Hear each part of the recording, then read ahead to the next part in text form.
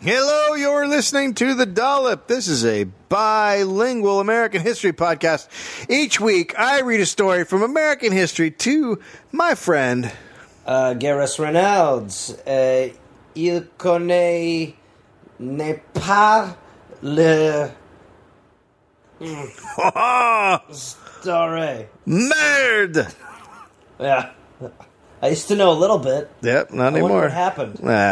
Well, I think what I just saw going into you a second ago might have... Hey, man.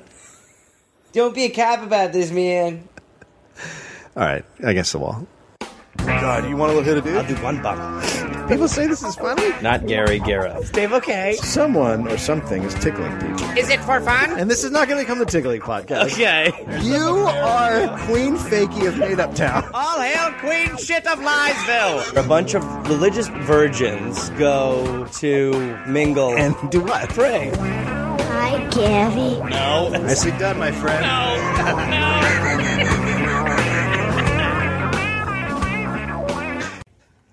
Girl.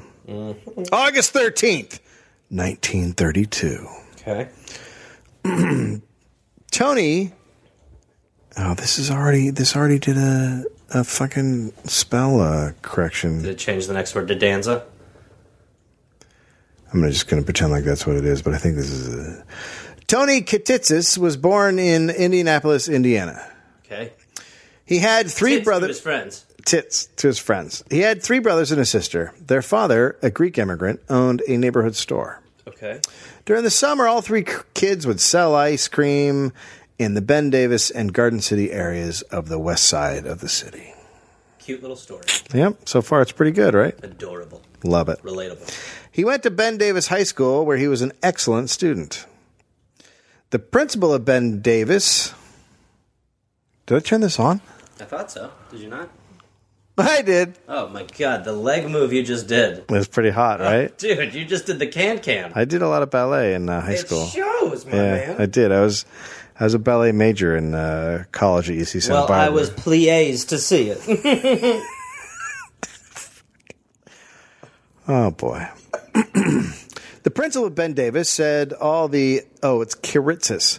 Kititsis kids were solid and respected. Another teacher said all the kids were hardworking. After graduating, Tony served in the Army for 2 years. He was a small arms instructor for West Point cadets. That's just when he dealt with, Tiny people arms. who had, short appendages. Like, oh, man, I can't remember his name. Who? Gnarls Barkley? Like Gnarls Barkley. Sure. Oh, what? Who, CeeLo? CeeLo. Yeah, exactly. He has little... CeeLo at West Point. He has little tiny arms. He is. He's he's like a little dinosaur, like a triceratops. Well, and I was thinking about this the other day. He came under allegations for rape. Yeah, he did. And then he went on. Well, he got fired because of that. And he was just like, okay, so hypothetically speaking, someone's sleeping and you do something. Is that crazy? It was like something to that effect, and everyone was like, not only crazy, you need to delete this. It's not only crazy, but it's illegal. Yeah. Sergeant Ronald Beasley of the Marion County Sheriff's Department said Tony was a man who worked hard, but also had a hot temper. Okay. Seriously hot temper. Mm-hmm. Heat's turning on. At some point, Tony became the owner of a mobile home park at the age of just 26. Living the dream. Yep. One of the tenants... Not a lot of weird problems you got to deal with in that environment. No, it's a good thing to have if you have a temper. Yeah, for sure. Definitely get a mobile home park. Absolutely. Manage 28 mobile home families. If you go to anger counseling, if you go to one of those programs, they'll say buy a mobile home park. Get a mobile home park. One of the tenants recalled that Tony would carry a shotgun around the property, and he said Tony had a temper, which is so I'm sort of hearing temper's coming back again. Great combo. So we're also sort of hearing that, and then we're also new information. There's a shotgun. Yeah. Okay. He posted 5-mile-per-hour signs on the streets around the mobile home park, and using the shotgun would stop people who were breaking the speed limit. Interesting. So okay. So that's how he would enforce the speed limit laws. Sure. Which was, I don't know if have you ever driven 5 miles an hour? It's really hard to do. It's hard to do it so slow. It's hard to do. Yeah. Cars are against it. Yeah. It's It's basically stopped. It's basically stopped. You have to slow down doing nothing. Tony also would only allow one distributor to sell heating oil at the mobile home park and only one furnace repairman into the mobile home park. After a while, other repairmen and oilmen would not even go to the park when a tenant called. When Tony was around 34, a police sergeant Love, who had been a high school friend of Tony's, said that Tony shot at his brother twice after they argued about money. He was just selling ice cream a minute ago. Yeah. Well, it started out great. It's like when you watch Intervention and they show the baby pics. Oh, that's exactly what we just did. Exactly what we just did.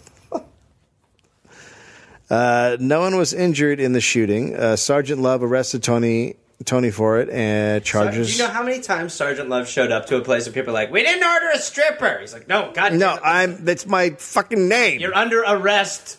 Oh, am I? Okay.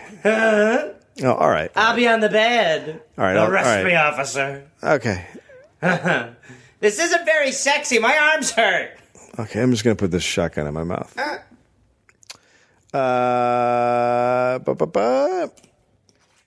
Right, so the charges were eventually dropped for that shooting. Okay. Right.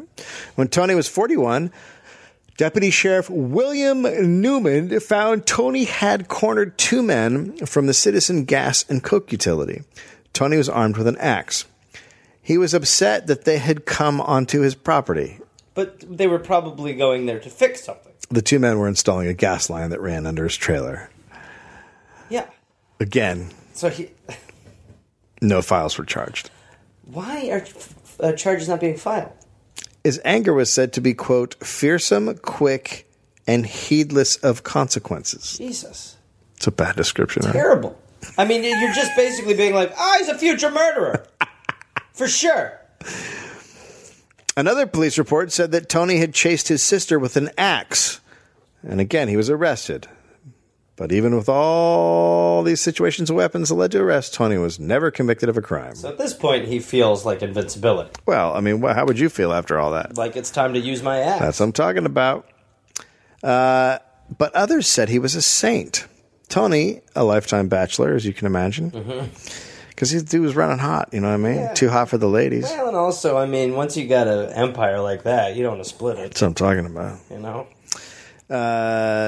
Tony's living in an apartment complex, and 67-year-old Gladys Ellis, who lived across the hall, said he was great.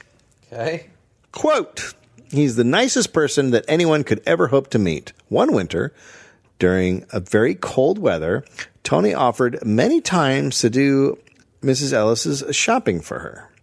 One policeman, who was a friend of Tony's, said, quote, he's friendly and outgoing. Okay. Another cop who knew him said he has a wild temper. Okay. So. One could say Tony runs a little hot and cold. Yeah. Yeah. Hot and cold Tony. But in situations like that, when you hear enough crazy shit about someone, you're like, I just don't know him well enough. Hey, what do you want? You want a hot Tony? You want a hot Tony? You want a cold Tony? You want a hot and cold Tony? I'll take a hot Tony. How about hot and cold Tony? We got hot and cold special today. Hot and cold. Tony's around hot and cold. Hot Tony? Cold Tony? I just said a hot Tony. All right. Who's the man with the axe? One hot Tony. Who's the axe man? That's cold Tony. Okay. But what's hot Tony? Oh, he's also got the axe. Okay. I don't want a Tony. Unless it's for a musical. That's what it is. Well. Tony fell on hard times in the 70s. He had not worked for a while. He was now just living off his rental properties. Okay. So that's good. But that sounds okay. It's not the worst thing in the world. Yeah, a lot of people do that. In the winter of 1977, Tony owned 17 acres on the northwest corner of Lyndhurst Drive and Rockville Road, which had greatly increased in value over the years. And Tony now wanted to turn it into a strip mall. Oh, God. Well, I mean, why not? Yeah, this is when strip malls weren't as horrible as they are now. Yeah, that's true. But he was also very behind on his payments to the bank for the property. Okay. He was trying to negotiate a big sale to developers, hoping that it would solve the issue. He'd be able to pay off the bank, right? But he thought the mortgage company was steering buyers away from his property by saying Tony would be a risky investment. Oh, boy. Tony thought the mortgage company wanted to foreclose to get their hands on the now valuable property. And when Tony gets hot, What do you mean? things get axy. He owed $130,000 on the mortgage, and the mortgage company, Meridian Mortgage, had given him many breaks. So he's been behind. They've been letting payments. They've been giving him breaks like month after month, being like, all right, you get us next month. But early in 1977, the company dropped the hammer and decided to foreclose. Oh, boy. On the morning of February 8th, 1977, Tony made an appointment to discuss his mortgage at Meridian. And I don't want to be too presumptuous, but I'm assuming he's going to be pretty pissed. I love the idea of making an appointment to go in and rage. All right, Wednesday, 10:30. I can't then. I could do 1. Can you guys do 1? 2 o'clock. I could do that. I look forward to it. Wednesday at 2. Goodbye. I will fucking see you there. I'm gonna be so mad when I get there. He walked in holding a long flower box and waited. So, not a lot of people buy foreclosure flowers. That's true. Well, Flower closures. people might bring their mortgage guy flowers I don't who've think people just who foreclosed on them. No. I know you foreclosed on me, but I saw these white roses, Larry, and my goodness. Also, what is foreclosure? Yeah, I don't know what that word means. So here, take the flowers. Okay, so Richard Hall, who works there, arrived after a bit, and Tony said, hey, you got a minute? They went into Hall's office, It was just down the hall. and Tony pulled a sawed-off shotgun out of the box, then slammed... Wait. These were not flowers? David! I went to the wrong florist, and you're going to pay. And then he slammed Hall against the wall. Skip Hess, a reporter for the Indianapolis News, was talking to Police Chief Gene Gallagher when the chief got a call on the hotline. Okay. There's a couple things happening here. There's just a beat reporter sitting around talking to the police chief, which is fucking very Spider-Man. Right. And then the other thing is that they have a hotline, And a Gallagher. which is very Batman. And they do have a Gallagher, which is... Fruitful. When the police chief came back, he told Skip that he should go downtown. Quote, there's some guy who has a sawed-off shotgun wired to another guy's head, and he says he's coming out. I'll take him off speakerphone.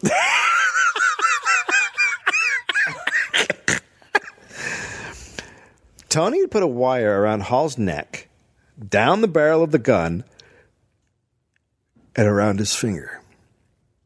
So it's around the neck, So a wire runs around his neck. like a noose kind of around the neck, right. and then down the barrel of the gun. So the gun is pointed right at the back of his head, down the barrel of the gun, and then wraps it around his finger.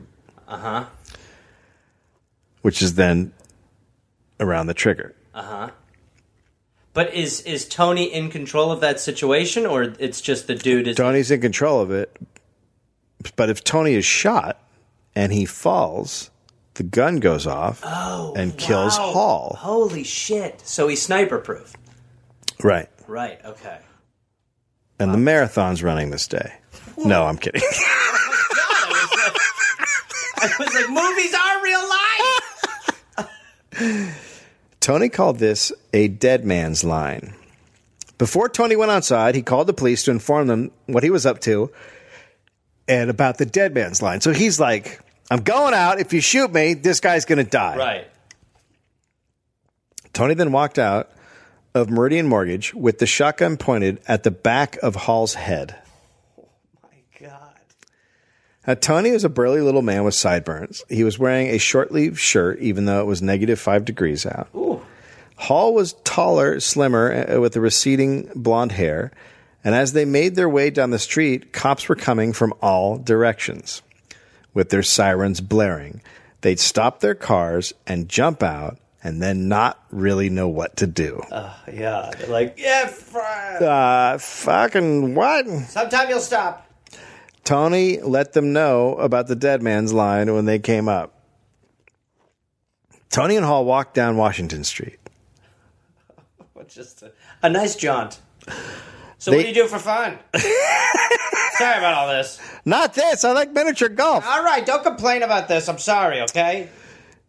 Then they turned and walked 4 blocks along the busiest street in downtown Indianapolis. You're going to love the place we're going. They have the best egg rolls. By the way, this is how I get everyone to eat with me. Oh, yeah, I just want to have a meal. Yeah, that's it. I'm paying. Well, look, I know the foreclosure's messed up, but I just really want to take you for dim sum. I'm sorry. I'm sorry that I want someone to talk to. Hey, I'm sorry I wanted to take you out for a bite, asshole. Wow. Police started running ahead to shoo away pedestrians and tell store owners to lock up their stores. Some cops tried to talk to Tony, but he was pretty focused on the task at hand. I do love, like, when, like, a hostage because it's never, like, in the movies, so it's, like, a lot of times a hostage negotiator, it's just, like, someone on the other end, like, no, screw you, and hanging up, he's like, I'm sorry, I'm trying. Hey, Dennis, come on, you got so much, Dennis. You got so much to live for, Dennis. The weird thing is, as I read many different newspapers and stuff, so many cops knew him. Wow, yeah. I think it's a small community. I think it's it's where were they? It's in Indianapolis, Right. I think West Indianapolis. But I think that like you grew up there. Some guys became a cop. Some guys became firemen. But they all just kind of knew each other a little bit. Yeah. It wasn't like a big community. Right. So they know that. So they know that. Tony, what are you doing? Tony, things seem bad. I got a problem with the mortgage company. Can I talk to you later? Good solution. I think I'm going to get the foreclosure reversed right now. Okay. This is what it said to do on WikiHow. Yeah, so that is a good point, though. Like, I guess what is, like, the end game here probably isn't a foreclosure reversal. What is the end game? My question. So, besides warning people ahead, many police just started following in a big pack, walking behind Tony and Hall down the street on foot. Some had their guns out, some didn't. Tony would stop occasionally and jerk Hall around, warning the police. Man, I swear to God, I don't even want to... I'm not doing a bit. When you said jerk, I was like, no way. Are you about to say off? I thought it was just about to take a crazy turn. Oh, if he started jerking him off in the street? Not that Tony took jerk off breaks on this little... Oh, no, that would be super horrible. No, you just made a very bad dollop. Okay. Wait, what? The mayor, Bill Hudnut, was sitting in his office when he looked out the window and saw Tony parading Hall down the street with a shotgun strapped to his head. Another normal day. Ah, Indianapolis, I love you! Yeah, the best. Tony slipped on the ice and fell. Oh, shit. What? But Hall fell with him. But still. If Hall had not fallen, the gun would have gone off and killed him instantly. Oh, my God. All the cops quickly whipped out their guns. For a moment, it looked like Tony was pulling a pistol out of his pocket and all hell was going to break loose. But Tony was just rearranging a pistol in his pocket after falling. Thank God. The two men got back up, I assume very carefully. Yeah. Okay. I'm going to go or just 3? I'll go first. No. We should go at the same time. 1, 2, 3. On 3 or... I think on go. 1, 2, 3, go. Wait! No. Last words, we're waiting now. Wait. They walked for a bit. Then Tony saw a cop in his police car and told the cop to get out. He climbed in the car with Hall and told Hall to drive the car. Wow. Behind them, a car crashed into a telephone pole because the driver was watching the madness.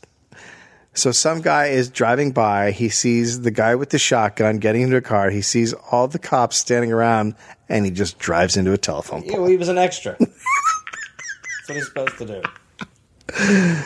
do. Then Tony and Hall sped off with police cars chasing them at 80 miles per hour down Washington Street. This dude made an appointment. Yep. For this. He made an appointment for this. He was like, man, Wednesday 2:45 is going to get nuts. Shit's going to go off. That's what I'm going to attach a tripwire to a man. What are you doing tomorrow, Tony? Big plans! Yeah. Big fucking plans! I got nothing in the morning, but the afternoon I'm swamped. Holy shit. Tony told Hall to drive to his apartment building at Crestwood Village. They got there at 9:35 a.m. It's a nice neighborhood, sir. Yeah, this is good. They got there at 9:35 a.m., and about 75 cops arrived seconds later. Tony and Hall went up to his third-floor corner apartment. From the apartment, Tony called the cops and said, quote, "I'm ready to die." The dude, The dude with the gun. Hall's like, hey man, can you do you want to talk about not make stuff? those calls? The windows of the apartment had wires strung on them. This is apparently to make the cops think there were bombs. Tony said the apartment was wired with dynamite. Oh, wow. But if a dude has this setup, I mean, you're going to be like, he probably does. He probably has dynamite for sure. Everyone then hunkered down. Residents were removed from the apartment building. Indiana Bell came and set up a bank of telephones for the media in one apartment. Since taking hostages wasn't really a big thing yet, the Indianapolis PD did not have any hostage negotiators. That's going to be fun for someone to learn on the fly. So, hey, what are you doing? I mean, not what are you doing, but like what? How are you? What are your, Hey, what's your favorite color? what, Mine's red. Not red! Mine's not red! what, who, So, I'm going to call you right back. oh my God. I don't think until Tony's like, dude, you got this. You're okay, man. Give me a right. No, I can't. Ask me what I want. Oh, God, I don't even know. Ask me what I want. Oh, okay. Just say. Okay. Say. Okay, hold on. Let me get a sip. Go ahead. Come on. You'll be all right. Just say what do you want. Okay, yeah, okay. So, Tony, what do you want? What do you want? I don't know what I want, motherfucker! Oh my God! No, you're doing good. Oh, okay, That's just how I'm supposed to do my part. right. You have so much to give. Yes, just a tremendous amount to give to people. So don't do it, Tone. Officer Michael Grable had attended a two-day FBI hostage seminar, so he was their expert. Oh, well, he's fine. By the way, I missed the first day. I was so drunk. I didn't go to any of that. It wasn't fun. In 1977, hostage situations were fairly unheard of, so there was no standard procedure for this, no rules to follow. That meant Tony got on the phone and started calling friends and other people. And his friends were also ringing him up to talk because they saw what was happening on the news. Tony! Hey, Tony, I heard you walking down the street with a shotgun. I set a tripwire on a guy who foreclosed on my house. Get the fuck out of here. I can't. It's been a wild day. Oh, my God. Did you watch the game? I can't. I didn't get to watch it. I was doing this with this guy. It was a whole day, but I'm hoping to see highlights later. What are you doing later? You want to get together and have a beer? I mean, I don't know. If I get out of this, yeah, for sure, yeah. Let me do this. Let me see how the day plays out. Ideally, I'll wrap this up around 9:10, and then let me know. I'll let you know, and we can meet up. All right, so Bobby might want to come, but he's got an old lady he's holding her with an axe. Okay. So we'll see. That might work out, though. That still might work out. I think we can still do it. I'd love to see Bobby. I'm just hanging out, having a schlitz. Okay, well, we'll do most of the talking. Okay. All right, bye. So his friends are calling him up, and then strangers started to call to chat because Tony's number was listed in the phone book. Oh, that is... I mean, how could you not? How could you not? Is he answering him? Yeah. Hello? Hey! What are you doing? Don't call here. I'm doing business. Oh, okay. Sorry about that, Hall. Hello? Hey! Are you the dude holding... goodbye. Sorry. I should have gone unlisted. I didn't. Now the cops were getting busy signals when they were trying to call Tony. It's just fucking bunch of idiots calling up. It's like similar with the OJ thing. It's like they were trying to chase him, but there were too many people in the streets like, go, Juice, go! Go! People are calling him up. Baba Booey! Yeah. Come on. Finally, the cops cut the phone and had a new phone number assigned to Tony's apartment. They're like, all right, we got to be able to talk to this guy. Hey, by the way, sir, we changed your number just for the record. Oh, my God. Grable quickly learned Tony had no idea what he wanted. He had no plan. Oh, my God. His only plan was to get Hall to his apartment, and that was done. Well, After listening, Grable thought Tony had a legitimate complaint against the mortgage company. I'm sure he did. Well, think of how bullshit mortgages are. I mean, Yeah. nowadays they're worse, but I mean they were always Yeah. inclined towards BS. But of course, Tony wasn't handling it properly. I mean, Well, this is, I think we can slightly agree. extreme. I think we can agree that there's not really a right person in this one, maybe, and it's certainly not Tony. the lead prosecutor for Marion County was in California at a law seminar. Good So the next guy, guys, I got 9 messages. What's up? what are you guys doing out there? My phone is blowing up. So the next guy in charge was the chief deputy prosecutor, David Rimstilt.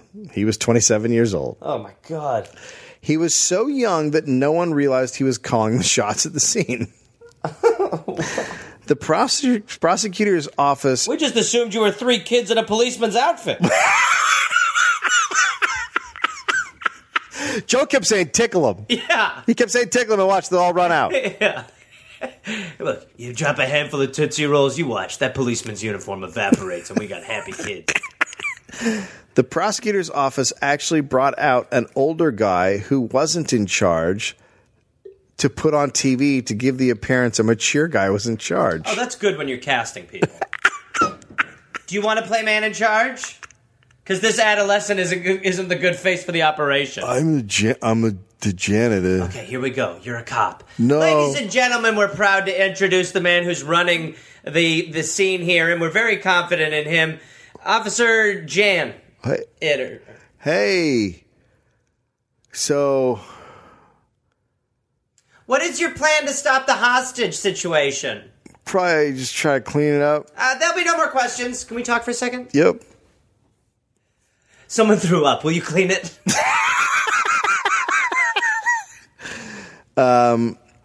But the 27-year-old guy is now the guy who's put in charge to talking to wanna be in Tony. charge. He's talking to Tony. The 27-year-old guy is the guy. But it was hard to understand Tony because he was so out of control with anger. Then he started making demands, like he wanted $5 million. Authorities pretended to... So he's just kind of Dr. Eviling it. A little bit, yeah. Okay. Authorities pretended to negotiate, but were just trying to wait him out. They felt like time was on their side, right? So they're like, all right, the guy's in the apartment. What are you going to fucking do? Yeah. How much can he have in there to get by? Still a very treacherous situation. Oh, it's all fucked up. Yeah. Can they see him? They can't see him now. No. Okay. Tony's brother Jimmy showed up and brought a couple of friends. Hey, we look at the party. Hey, Tony, what are you having a fucking... What's Who's your going on buddy? here? Who's your leash pal? Why do you got any guys out here? You wanted some beer? Hey, I brought a six-pack, Tone. So I guess with your buddy, now that's just 1 each, and then 2 of us get 2. Fuck. We all 3 of us could have had 2. Well, anyway, it's good to meet you, Hall. Well, if you shoot that guy, then we each get more. Yeah, I mean, I don't want to... That's a thing. I don't want to jump No, on I'm just that. saying stuff on the table. That's all I'm I don't want to jump saying. on that bandwagon, but I think you might have a point. He's Right. gone, we all get 2. So Yeah, this is about... I mean, mostly I think this is about beer. I'll get another 6er. Let him live. Really? No, you're right. Kill him. Let's drink these. So Jimmy and his friends tried to talk Tony out of what he was doing, but he was too angry. Tony then demanded Meridian Mortgage make a public apology to him and one in writing. The company had to admit they cheated him, that they had conspired to take his land. He also wanted his mortgage debt wiped clean, and he asked for immunity from arrest and, of course, immunity from civil liability for the kidnapping. Well, The guy has a shotgun to his head, and he's learning that if he lives, he can't sue him. right. So I will say, for on-the-fly thinking, the last 2 are pretty great demands. Not bad. Not bad. Pretty great demands. Yeah, you clearly this guy's running a mobile And home park. also, I can never get in trouble for any of this. This guy's running a mobile home park because he's dealt with a lot of lawsuits. Because I think the number one phrase on a mobile home should park, be- well, the two top phrases in a mobile home park are, "My brother's a lawyer, and I'm going to sue you." But also, like... yeah, all right, anyway. Never mind. Then at some point during the first day, Tony called veteran newsman Fred Heckman in his office and started talking to him. Heckman. Heckman was a well-respected newsman who had been covering Indiana forever. He was the town's main. He's the town's main news anchor. So he's like the old fucking guy that's been around forever that everyone in town knows. Right.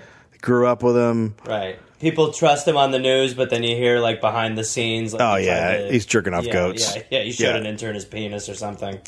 Everyone knew Fred. Pretty soon, Tony was saying he would only talk to Fred. I'll only talk to Fred.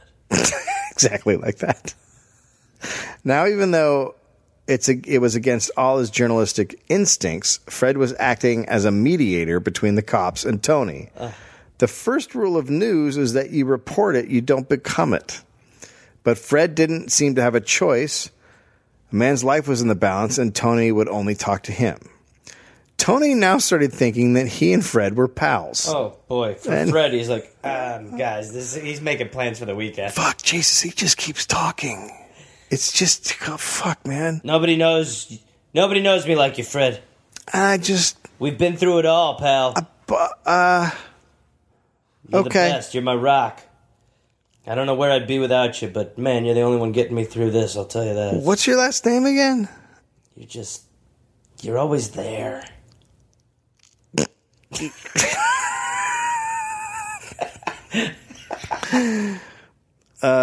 So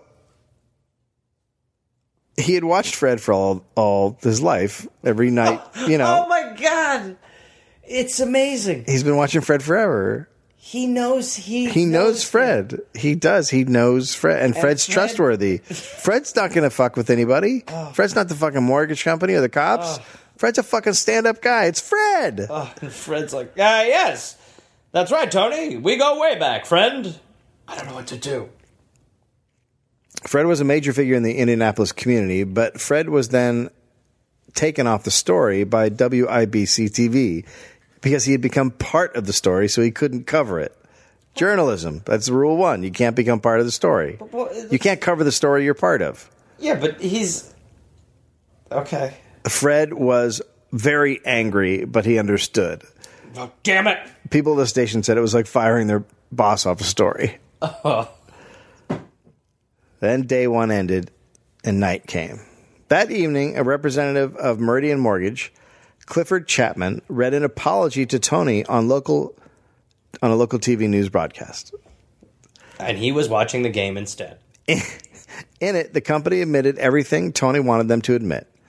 After he was done, Chapman was questioned by reporters, and he denied the company did anything, saying he was just trying to get Hall out alive. Good. Do that now. Say that part. Do that perfect now. Don't keep up appearances. Now's good. For the sake of saving his life. Immediately say that. All right, and just so to be clear, it's all our fault. Now I'll take questions. How was it your fault? It isn't. All right, any other questions? Why did you do this to Tony? He made us. We want to make sure he's alive. I'm taking him still. Are we still live?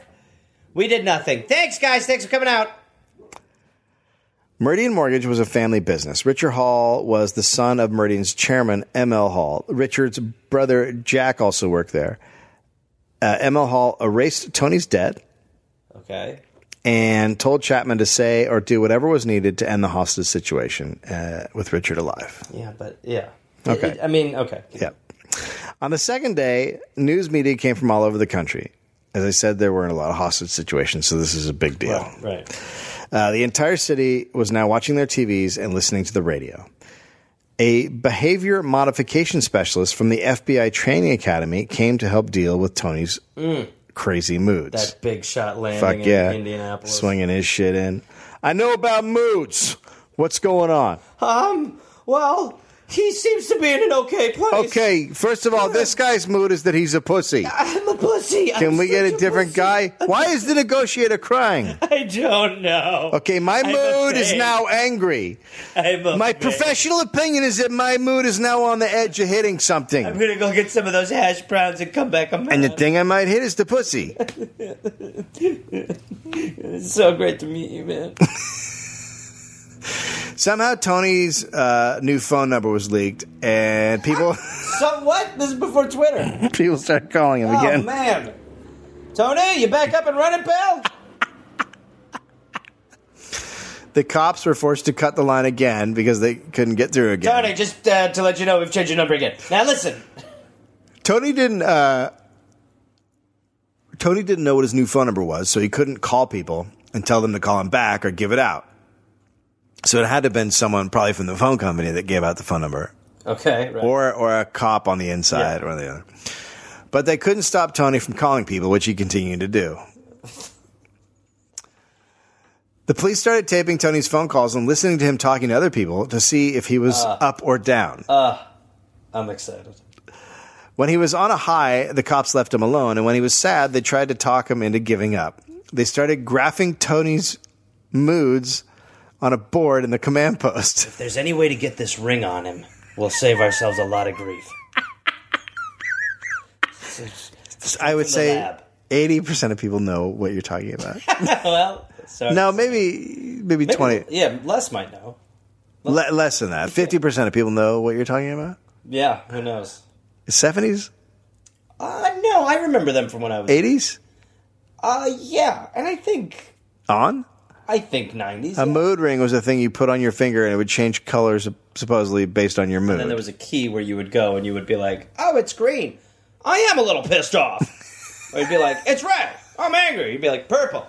Yeah, I am in a good mood. Thanks, ring, for telling me what I am feeling. Oh, technology was great in the 70s. Yeah. So they're taping his phone calls when he's in a high. They're doing it all in the low. They're doing it on graphs, which is fucking awesome. Bomb smelling. I'd love to hear his highs. Oh, fuck. What, is he just gabbing? Just amazing. It's been good to catch up, Jordan. We got to do this again. Oh, my man. God. This is so great. Meanwhile, Hall's like, I just want to. Oh, God, I don't want to die. I don't want to die. Hall. Oh, you're bumming me out. That is so messed up. That the whole time Hall's just sitting there with a gun to his head. Yeah. He can't even just have a conversation because Tony's like, sorry to be this guy. I got to do 2 more, though. Sorry, Hall. I hate to be this guy. Oh, fuck. Bomb-smelling police dog sniffed Tony's car, and Army demolition experts told the police that there had been a large amount of explosives in the car recently. Okay. And that triggering devices could be seen on the windows of the apartment. So this was obviously a concern for trying a rescue. Yeah. In the apartment, times were tough for Hall. Tony had to wait in the middle of the apartment, which he would chain Hall to if he didn't want to keep holding the shotgun to the back of Hall's head. So they're obviously having a lot of fun, right? So the weight would just be like if he moved. I think the weight, I don't even know if the gun was on him. The weight was just he would tie him to the weight, I think. Oh, okay. I thought you meant he'd tie the apparatus to the weight so that if he moved, the weight would almost act as a body. I don't think so, but Okay. who the fuck knows? Okay. Tony asked Hall if he wanted any donuts. Hall said no. No, just the life again.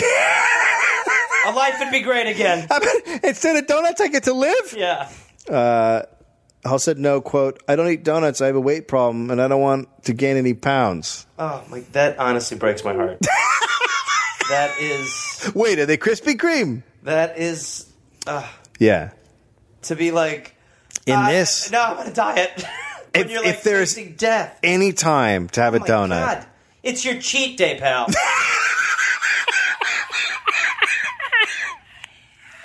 Dude, that is so...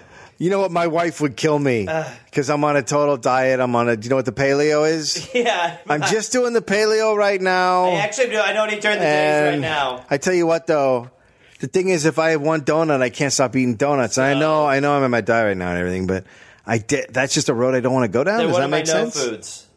Yeah, I can't. So I can't. Is that a glaze? What is that? Any other sustenance would be nice. No, in the absence of donuts or nothing. I'm going to tie you to this weight again. Ah, fuck. I'm really glad I took your appointment. I feel good about. You know what? I feel good about not having the donut. I feel good about it. They're all gone. Fuck! I should have had a donut. They're really good. Tony. I'm going to call 9 people. So this is even better. So after Hall says, I don't want to gain any weight, Tony responds, "Don't worry about it. We'll just get an extra palm bearer." We'll get an extra pallbearer? Oh, I said palm, didn't I? Sorry. Yeah. That's when a tree dies. Oh, correct. That's a terrible. That is a terrible response. We'll just get an extra pallbearer. That's a terrible response. That's the worst response ever. I'm trying to take care of myself over here. Look, if you really want me to have a donut, I will. My God. Oh, it's awful. In the negotiations, they were offering Tony whatever he asked for. They went back and forth over the amount of cash. They figured the more they got him to say yes, the more in control he would think he was. People in the federal government, however, were not happy about the negotiations, and they didn't want the process. They should have hired improvisers. Yes, and what else? Yeah, and keep going. We're the Second City negotiators. We're side of negotiations. So the federal government didn't want the prosecutor's office to negotiate with him at all, and certainly not to give him what he wanted. But the guys on the scene disagreed. Marion County prosecutors then offered Tony full immunity from prosecution if he released Hall. Yeah. Yeah. Take it. Yeah. Take it. The U.S. Attorney General butted in and said, quote, "Tell Mr. Kiritzis to give up and trust his government." All the reporters on scene laughed. Yeah, trust your government. On the morning of day 3,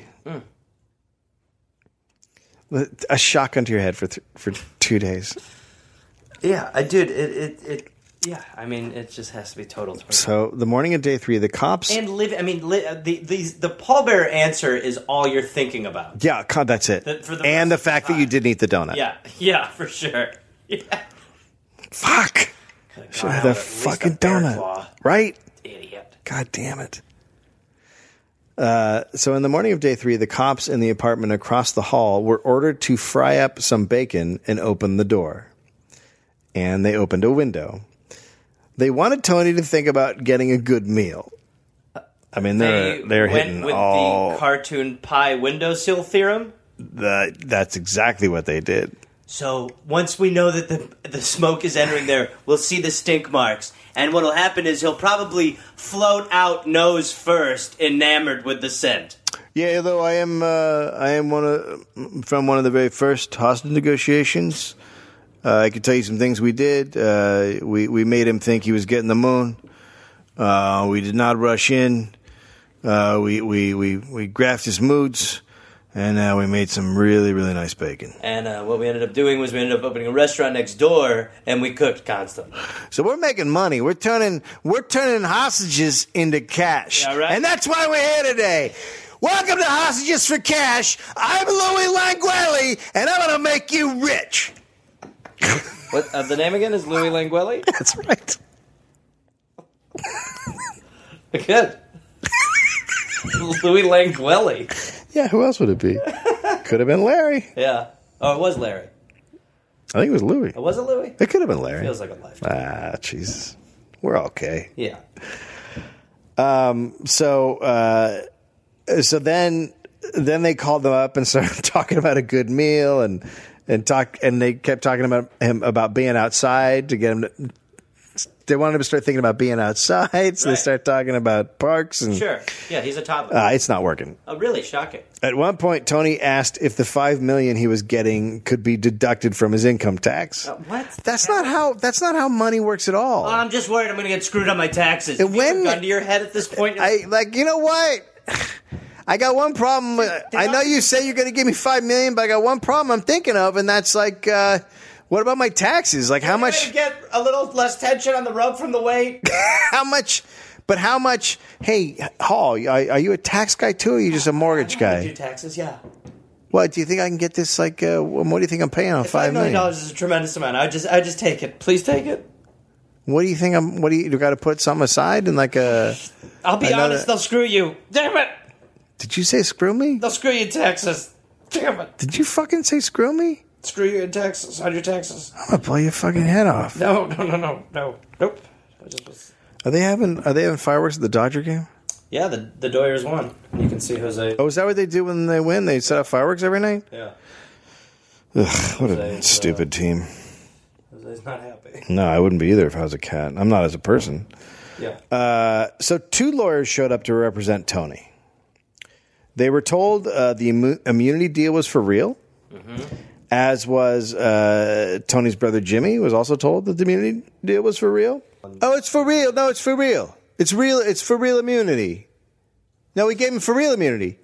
Huge tone shift in your voice. No, we gave him, it's real. We gave him the real stuff. Of immunities, it's the realest. Why are your fingers crossed? It's the top, it's the most Why are real. you looking up? It's the most. Why won't you look at us? It's the most real of all immunities. Hold on, this is Tony. I got a good feeling, buddy.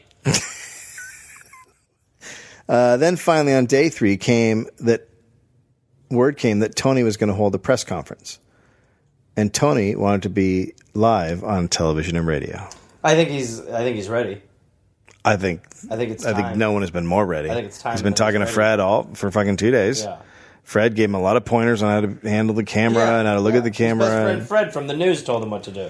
Reporter Skip Hess had an informant in the police department who kept him up on what was going on the whole time. Now, 3 days in, he said, quote, "Skip, we're getting ready to bring him out. They're going to shoot the son of a bitch. Tony's going to come across the courtyard, and there's a marksman on top of one of the buildings, and if he gets the chance, he's going to shoot Tony." Skip asked about the shotgun and the... Is it still... He still has the gun? This whole thing... He's holding a press... The 2 things he's holding are a press conference and a loaded gun to a man's head? Why do you think this is a dollop? He's got a... Skip asked about the shotgun, and the cop replied, "We don't know if he still has it attached." Okay, so it's a good plan then. Yeah. He might come out without the shotgun. All right. Okay. I won't even ask. Now, the media gathered in the recreation room of the apartment building, as did a bunch of cops. Then Tony led Hall out with the shotgun still pointed at his head. Reporter Tom Cochran, quote, "We followed Tony and Hall into the recreation area, and it was this Fellini-esque scene. Here was Tony Kiritsis with Hall still wired to the shotgun, the chief of police, and all the reporters clearly in the line of fire. It was completely silent except for Tony and the click of the cameras. The tension was immediately palpable. Hall looked absolutely fatigued." He was probably just looking at the donuts on the table in the back. He's like, "Fuck, I should have done the donuts. So good. Oh, God, I'm going to regret this. You're ever going to cheat on a diet. This might be the biggest donut regret of all time when that guy shoots me." Are they allowed to ask Hall questions? I don't know. That's good. That'd be great. I have to do that right away. Another reporter said it looked like an organism with 20 or 30 legs moving. Oh, my God. Just everyone packed. Yeah. Fred Heckman was there, and Tony was not in great shape. He'd been awake the whole time, over 60 hours without sleep. Well, I think that's a given. He looked wild-eyed. Oh, yeah, yes. Tony ordered the TV media to turn on all their cameras. He had written a statement that Hall was holding and was supposed to read. So Hall's his podium? Yeah, Hall's going to be the spokesman. Like his little music stand? Spokesman. He's his little teleprompter? Okay, Hall, go ahead. Next line. Go ahead and read. Next. Lift it higher. Slow that down a little bit. Oh, Hall's reading the thing? Yeah. Oh, my God. Wait, who'd you think I was talking I about? thought Tony was reading it. No, Hall Hall was holding it up for him to read. Oh, no. He's giving it to Hall to read his statement. This is the logic of someone who's been up for 60 hours. But Hall now had a 2-inch gash in his neck from the wire, so it's just been digging away. Ugh. He could barely read. Hall was a mess. So Tony snatched the statement from Hall angrily. Stupid idiot. You fucking asshole. What did we talk about? At the time, the People's Choice Awards were being broadcast. John Wayne... Was Tony nominated? Best shotgun to the head. Best real-life TV plot. John Wayne had just won an award and was stepping up to the podium to give his speech. Broadcasters in Indiana then cut away to Tony Kiritsis about to give his speech. And then Tony Kiritsis began the most profanity-laced tirade ever seen on television as thousands of Hoosiers watched. Turn the goddamn cameras on. I'm going to show you something. February 10th, 1977. I'm the man that was called the kidnapper. I'm a goddamn national hero, and don't you forget it. I've had this gun stuck in this cocksucker's head for 3 days. They've had one stuck in mine for 4.5 years. I hope this gun doesn't go off. I'm having too much fun. Oh, God. The Halls took a goddamn good shot at ruining a good man's life, and that's me. I happen to be a goddamn pretty nice fella. My friends would say I'm the most stable man that they know. Sir? They would say that! Man who's human centipeded another man? I'm the most stable guy! Okay. Can you imagine what it would take to drive a man like me to do something like this? Ladies and gentlemen, when I picked up this shotgun Tuesday morning, all the hell I've been through seemed like a goddamn picnic. I've never felt such trauma as when I picked this thing up, walked out the door, drove downtown. And these people made me do it. I want everyone that's called me and said they were sympathetic to know that I damn well appreciate it. And all those people who pranked me, not cool. I am not a pizza guy. So that just has to be the weirdest scene ever. It's on. We can watch it after this. Oh my God. And then Tony started to cry. Of course, you got to hit all the emotions. I was in trouble, friends. When you saw one of these goddamn things off and kidnap somebody, I tell you, it's a narrow one-way road. Now, this to the kids out there. I'm going to talk to the kids now, okay, you guys? Kids, don't selfish. If you got a problem with another guy at school or whatever, you don't like some guy on the team, I'm going to tell you right now, don't sell a shotgun and put this head for 3 days. Also, a message to the children. Don't sell ice cream. Don't sell ice cream. It's a fucking one-way road. It's just path. It is a one-way road right here.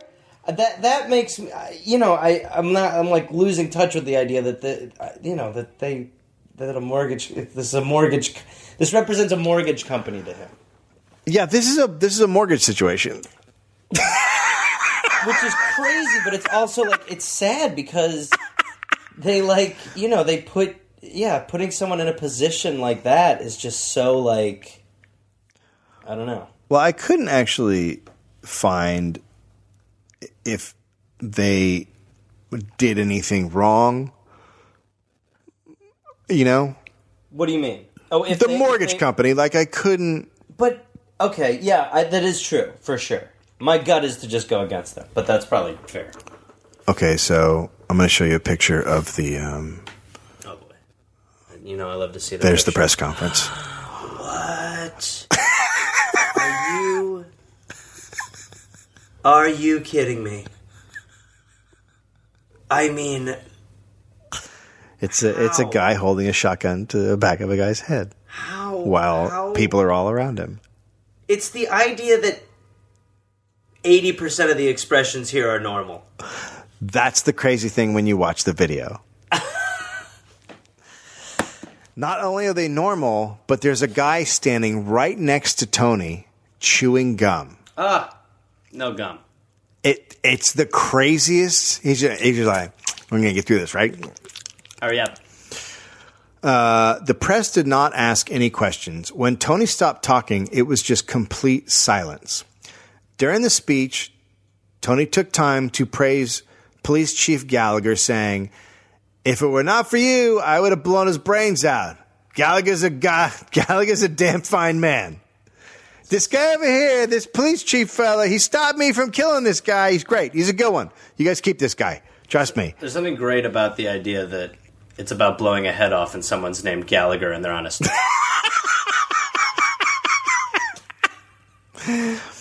Besides, I wrote here, besides Tony was a cop chewing gum, Hall had his eyes closed, clearly thinking the end of the speech would be followed by his brains being blown out. What Tony could not see was down all the halls to the recreation room were SWAT team members, all armed with an automatic weapon, ready to blow Tony's brains out. The police had consulted with a doctor during the 3 days to find out the quickest way to drop a man if you shot him in the head. The answer was right under the neck below the ear, and the man would die instantly. So, The police chief was standing there besides Tony with a gun in one pocket and a handkerchief in the other. His plan was to pull out the handkerchief to signal everyone that he was about to shoot Tony. When the chief whipped out his gun, there was to be another cop whose job would be to push the shotgun toward the ceiling away from Hall's head. Everyone was on edge waiting for that handkerchief to come out. Who knew that? All the cops. But the press was like, weird press. Press had no idea. Oh, my God. 2 or 3 times, Tony got so out of control during his speech that the chief grabbed the handkerchief and was about to pull it out, and then Tony would calm back down. If Tony did not give up the shotgun after he read the speech, the chief was going to shoot him. Tony was not going to be allowed to go back into his apartment. The rant lasted 23 minutes. Oh, God. That is rant level. That is fucking crazy. Probably not a lot of jokes. Oh, no. Tony finally stopped talking. Then the chief turned to all the reporters and said, quote, "All you people, get the fuck out of here." Awesome. And the news media scrammed. Oh, yeah. The police led Tony down a hall and into a side room. In the side room, there were a bunch of police. Before all of the hostage stuff started, Tony had overheard a group of men who were staying in an apartment across the hall from him about how messy their place had become. So Tony reached into his wallet with his free hand and took $100 out, a $100 bill, and asked the police to give it to the guys to hire a cleaning service. Oh, my God. What is happening? Well, he's a good guy. That's what's happening. He said he was a good guy. He's a good guy. Hey, look, I'm going out, but it'd be great if the guys across the hall, they're having some problems. They're fighting a little bit over cleaning, and I think it would be great if they got their place cleaned up a little bit. He's a hard guy to... it's hard for me to be... You're rooting for him. I'm rooting for him. That's a good way of putting it. I'm rooting for him in the sense that I want this to end, and I want someone to hug him and be like, "You're going to get a nice home."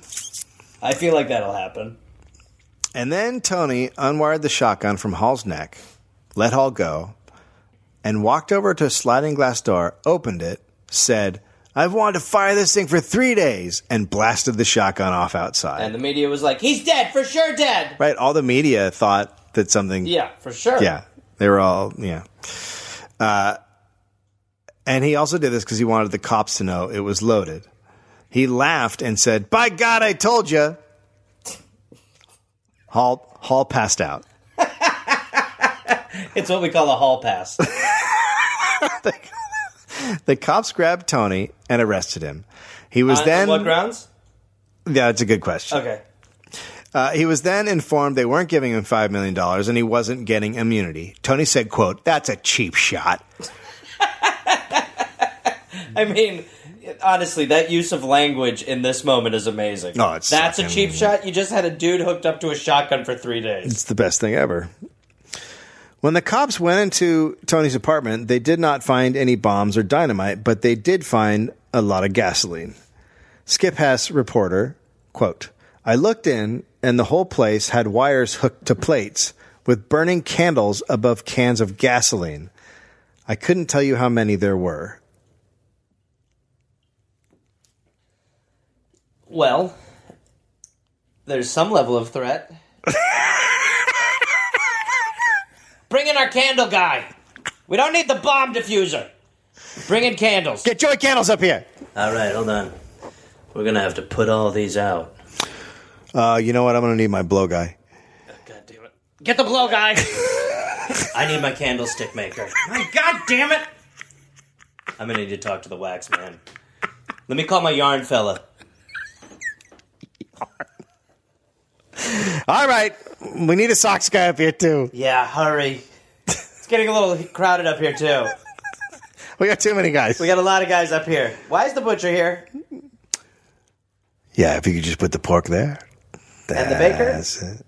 And the candlestick. Okay. Yeah. Well, this is stupid. Yeah, you got it. We've been had. All right, so I'm going to say the kitchen with the knife by Mr. Mustard. Guys, for the last time, we are not playing Clue up here. Oh, well, fuck. Yeah, stop trying to. God damn it! A lot of you need to go. Okay, let's go. Let's get out of here. Oddly, a few of the cops that day were sort of on Tony's side, or they felt for him. Al Walker of the Indiana State Police said, quote, "I thought that was going to be his grand showing. That he was going to blow Hall's head off. Yeah. But it didn't happen that way, and I'm glad it didn't. Tony was just a guy who had a bad day." Sure. Well, we've all had those. We've all had these sort of days. Can I ask fuck. you this? Was it a Monday? He might have had a case of the Mondays. You know, it started out, I hated lasagna.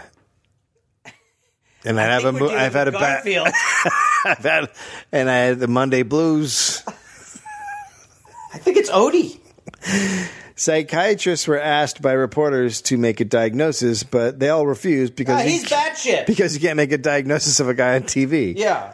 Though they did say he should be examined. Oh, cool. Hall came to a press conference later that day. When asked by reporters what he was thinking, Hall said, quote, "I just figured in my mind that God had a plan for everybody. I didn't quite understand why this was part of his plan." Yeah, kind of a weird kink for God. Apparently, Tony was an atheist and Hall was a deacon, so they spent a lot of the 63 hours discussing the existence of God and the power of prayer. I mean, I can only imagine how hard Hall's pushing for that. All I can think of is put a fucking shotgun in my head instead of doing that. Honestly, 63 hours. Tony was doing it to Hall? Tony's an atheist and Hall is the deacon. Right, okay, right. So seriously, fucking, instead of sitting there listening to that, put a gun to my head. Because I don't want to hear an atheist and a deacon have a talk, ever. The next day, when word got out that Tony was not getting immunity as promised, some people were not happy and they let the police know. Police Chief Gallagher said, quote, "We're getting many calls today from people who are upset because they feel Tony was lied to.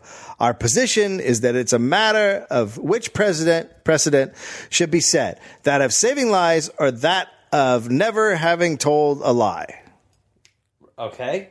So either we were trying to actually keep a guy from being shot, and so we lied to do that. We're sorry about that. I guess we should have let the guy get fucking killed. Yeah, I don't know. Well, I mean, yeah. Tony's brother Jimmy said he didn't realize the prosecutor's office was negotiating in bad faith. The mayor agreed with the decision, quote, "If I were at the end of that gun, I'd want people negotiating to say whatever they could to talk that man out of shooting my head off." I think a fair point. Fair point. Fair point. Fair point. And the prosecutor's office also said that Tony had broken the immunity agreement terms by not releasing Hall before going downstairs to hold the press conference. Actually, just the press conference itself was enough to break the agreement. The agreement was he'd leave Hall in the apartment or let him go. So he didn't either. Okay. The guys who had the dirty apartment across the hall turned down the $100 to hire a cleaning service. What? Right? Who are these guys? What the why? Take the money. Take the money and fucking clean your place. Yeah, clean it. Maybe they Use it for something maybe else. they like conflict a little bit too much. They must. They like a dirty place. At Tony's pretrial hearing, things had gone south. Tony was strapped on a gurney, ranting and raving. At one point, he looked over at reporter Skip Hess and said, "Skip, you son of a bitch! You never came back and bought that car from me." Oh, what? Skip, quote, "I thought, what the hell is he talking about?" It suddenly dawned on me, 10 years earlier, he worked for a Pontiac dealership. And I was thinking of buying a 1968 Pontiac convertible. And Tony was the salesman, and I told him I would sleep on it. But 2 days later, I came back, and Tony wasn't there, and I bought the car from somebody else, and Tony never forgot it. Man, that guy could hold a grudge. That's awesome. Tony's trial was later that year. His lawyers convinced him to pursue a not guilty by reason of insanity defense, even though Tony did not want to. In court, among many belligerent allegations and non sequiturs, Tony accused Hall of having once mocked his sports coat. The court-appointed psychiatrist said Tony was in a paranoid, delusional state. Tony took the witness stand, and a paper said his defense attorney, quote, "played him like a harp." Tony laughed, and then he cried, and then he was very serious. It just was like up and down all over the fucking place. Police officers were called to testify, and they largely said the same thing. Tony was a really good guy and believed in following the law, and he couldn't have been in his right mind when he did it. At one point during the trial, everyone was eating lunch when one of the jurists started choking. Another jurist tried to perform the Heimlich maneuver, but he was doing it wrong. And then Tony's brother Jimmy ran over and performed it quickly, saving the jurist's life. Wow. Boom. Come on, juror number 8. Jimmy would testify, and a couple of days later on his brother's behalf. I'm assuming the jurist might have been biased. Yeah. For sure. Tony won. He was innocent by reason of insanity. All right. It was the first jury verdict of acquittal broadcast live on nationwide television. Somehow Tony had become kind of a folk hero. The little guy fighting the system, fighting the bad bankers. When they announced the verdict in the middle of a Pacers game, the audience cheered wildly. The Pacers crowd? Yeah. Wow. For a guy who held the shotgun to a man's head for 63 hours. But that did not mean Tony was free. Tony was kept in custody for the next decade until doctors believed he would not pose a danger to himself or others if he were free. The whole time, Tony refused to allow a psychiatrist to evaluate him. He could have possibly gotten out in 6 months if he had, but he wouldn't do it. Wow. He could still buy a gun right now, by the way. Probably. The Tony Kritzis case led to Indiana legislatures amending the law to provide for verdicts of guilty but mentally ill and not responsible by reason of insanity. Things did not go well for Richard Hall after the hostage crisis. He had a nervous breakdown. 3 years later, he was divorced. He was the opposite before the incident. He had been fun-loving and a joy to be around, and now he was quiet and depressed. He went back to his job at the mortgage company. A coworker said he spent 100% of his time staring out the window as though Tony were to come back and get him. He never gave another interview about what happened. Hall eventually lost his business. The situation was a big moment for TV news. It raised questions about responsibility and whether or not they were being used by Tony. Who was in charge? When should they stop? Those portable cameras made the TV reporters vulnerable. They were at the mercy of anyone who chose to create a news story. It became obvious Tony wouldn't have taken Hall hostage if there wasn't going to be media coverage. After looking back on it and reflecting, some said given the chance to do it over again, they would not have stayed live on Tony as he gave his rant. Quote, "We were saying, in effect, to the television viewer, this man may blow this man's head into your living room at any moment, and it's going to be dramatic, and it's going to be theatrical, it's going to be great stuff, and we're going to bring it to you. We chose to stay live because the story was so overpowering. The story had outrun us." Meridian Mortgage was a family business. Richard Hall was the son of Meridian's chairman, Emma Hall, and his brother Jack also worked there. In fact, Jack, people think, might have been the intended victim. One of Kritz's acquaintances later said Tony had told her about this exact type of kidnapping fantasy, but instead it was Jack Hall in Richard's place. Oh, wow. You guys look a lot alike, huh? On You guys get that a lot? Did you guys have similar faces and noses? like the way your brothers, like a brother, you have like a brother thing. The way your brother Jack is. You guys look real. I was gonna. I know it's been 48 hours, but I got to tell you something. Yeah. This is a laugh. I could use a laugh. I came there for your brother. Your brother should be here, not you.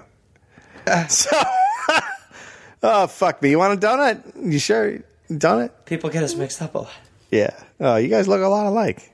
I'm on a diet. We both are. So on January 22nd, 1987, a Republican member of the Pennsylvania State Senate, Bud Dwyer, held a news conference to discuss his conviction for receiving a bribe. He believed it was a political prosecution and he was to be sentenced in a couple of days. The media believed he was going to resign from office. After reading a speech, he pulled a .357 Magnum from a manila envelope and put the gun in his mouth. People yelled at him not to do it. He fired the gun. The press conference was not carried live. But the news had recorded the event, one camera even zooming in on his body. Several television stations then broadcast the suicide using the taped footage to their midday audience. Some froze the action before he fired. Some had audio playing over the frozen image. Others aired it unedited, showing Dwyer blowing his brains out. It was a snow day. Many children were home from school due to a snowstorm and saw the suicide. Even though hundreds of viewers complained, some stations continued to show Bud Dwyer killing himself throughout the day. So the media learned a lot from Tony's moment. Well, that song, Hey Man, Nice Shot. Yeah. That would have those situations. So it's worth it. Yeah. Tony was released in 1988. He found work as a car salesman. He was now on medication and would occasionally go off Tony? and call the media with conspiracy Excuse theories. Excuse me. Tony sold cars again? Yeah, someone gave him a job. I mean, everybody knew Tony, you know? He's a good guy.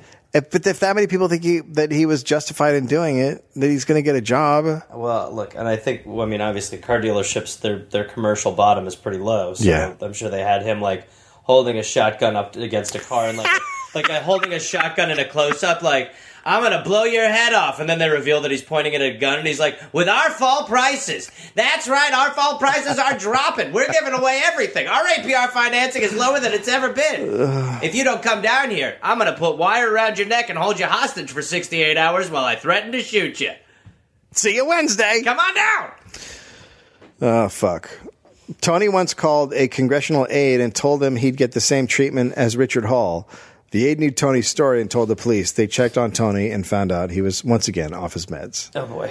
Tony died of natural causes in 2005. Richard Hall is retired and living somewhere in Indianapolis. Oh, he's still alive. That's crazy. That is so crazy. Isn't that a fucking crazy It's story? insane. That really, even for this podcast, that's insane. I just can't even, it's crazy. And to the point that you're leading towards at the end, I mean, that is part of the thing. I always think it's so funny how, like, when on a sporting event, if a streaker dashes on the field, they will turn the cameras away from that. And yet the stuff that they're comfortable with showing, or the chances they're willing to take in live media and stuff like that, it's just insane. Yeah, it's completely fucking nuts. We live in a different culture, obviously, where, like, we report on ourselves now more than we listen to, we follow what news organizations show us. But it's still, it's like, there is, the media is so implicated in all this. Yeah, it's really, it's super implicated in all this. Like, this seems like a time when they crossed the line and they have not gone back. There was a time when they were the voice of reason. Yeah. What do you got for me, And now... All three? Yes. Put it on him, pal. We're partners in this. Thank God I was right. That is madness. It's just he's just fucking holding a fucking gun on him, talking. By God, I was right. Reality. When people were around being like, "Let him finish." Right? Yeah, crazy. That's crazy. And the fact that they're all so close and right there. And that he's like, we're partners in this. We're partners in this, me and this guy. Hall's like, I didn't sign anything. Yeah, I don't think it's like a legally binding then we partnership. Should be splitting stuff. Like the shotgun, for instance. Yeah, like who has the shotgun on the back of their head. All right, well, we did it. Yeah, we did it. Together, we made it happen. We signed cars. Hello. Hey there, people listening to The Dollop. This is Gareth. Yes, this same guy. Listen, I have a new podcast called We're Here to Help that I'm doing with my friend Jake Johnson. It's basically a call-in advice show where we don't say that we're professionals because we aren't, but we try to help people with problems that are important to them. You can listen to it wherever you listen to podcasts, and it is out right now. So go listen to We're Here to Help with Jake and Gareth. We're Here to Help with Gareth and Jake. I don't remember how we did it, but either way, fun, half hour, comes out Tuesday, August 22nd, and the episodes will be out every Tuesday and Friday. We're here to help. Oh, hey there, everybody. It's Gareth, from this podcast. Listen, I've got some stand-up shows. I'm inviting the Garmy, the Gareth Army, to join me for. I will be in Fort Collins, Colorado, August 18th and August 19th. I will be in Minneapolis, Minnesota, August 24th through August 26th at Acme. I will be going to the UK in September. Please join me. I will be in Glasgow, September 13th, London, September 15th, Dublin, September 17th, and September 19th, Manchester, Birmingham, September 20th, Bristol, September 22nd, and Cardiff, September 24th. And then in November, I'll be in Australia. November 10th, almost sold out, I think. I'll be in Melbourne, Australia. Then I will be in Northbridge, Australia on November 15th. Adelaide, November 16th. Canberra, November 17th. Brisbane, November 18th. And then I will be in Sydney on November 24th. Go to GarethReynolds.com for tickets. Garmy, let's get at it after it. Let's see you there.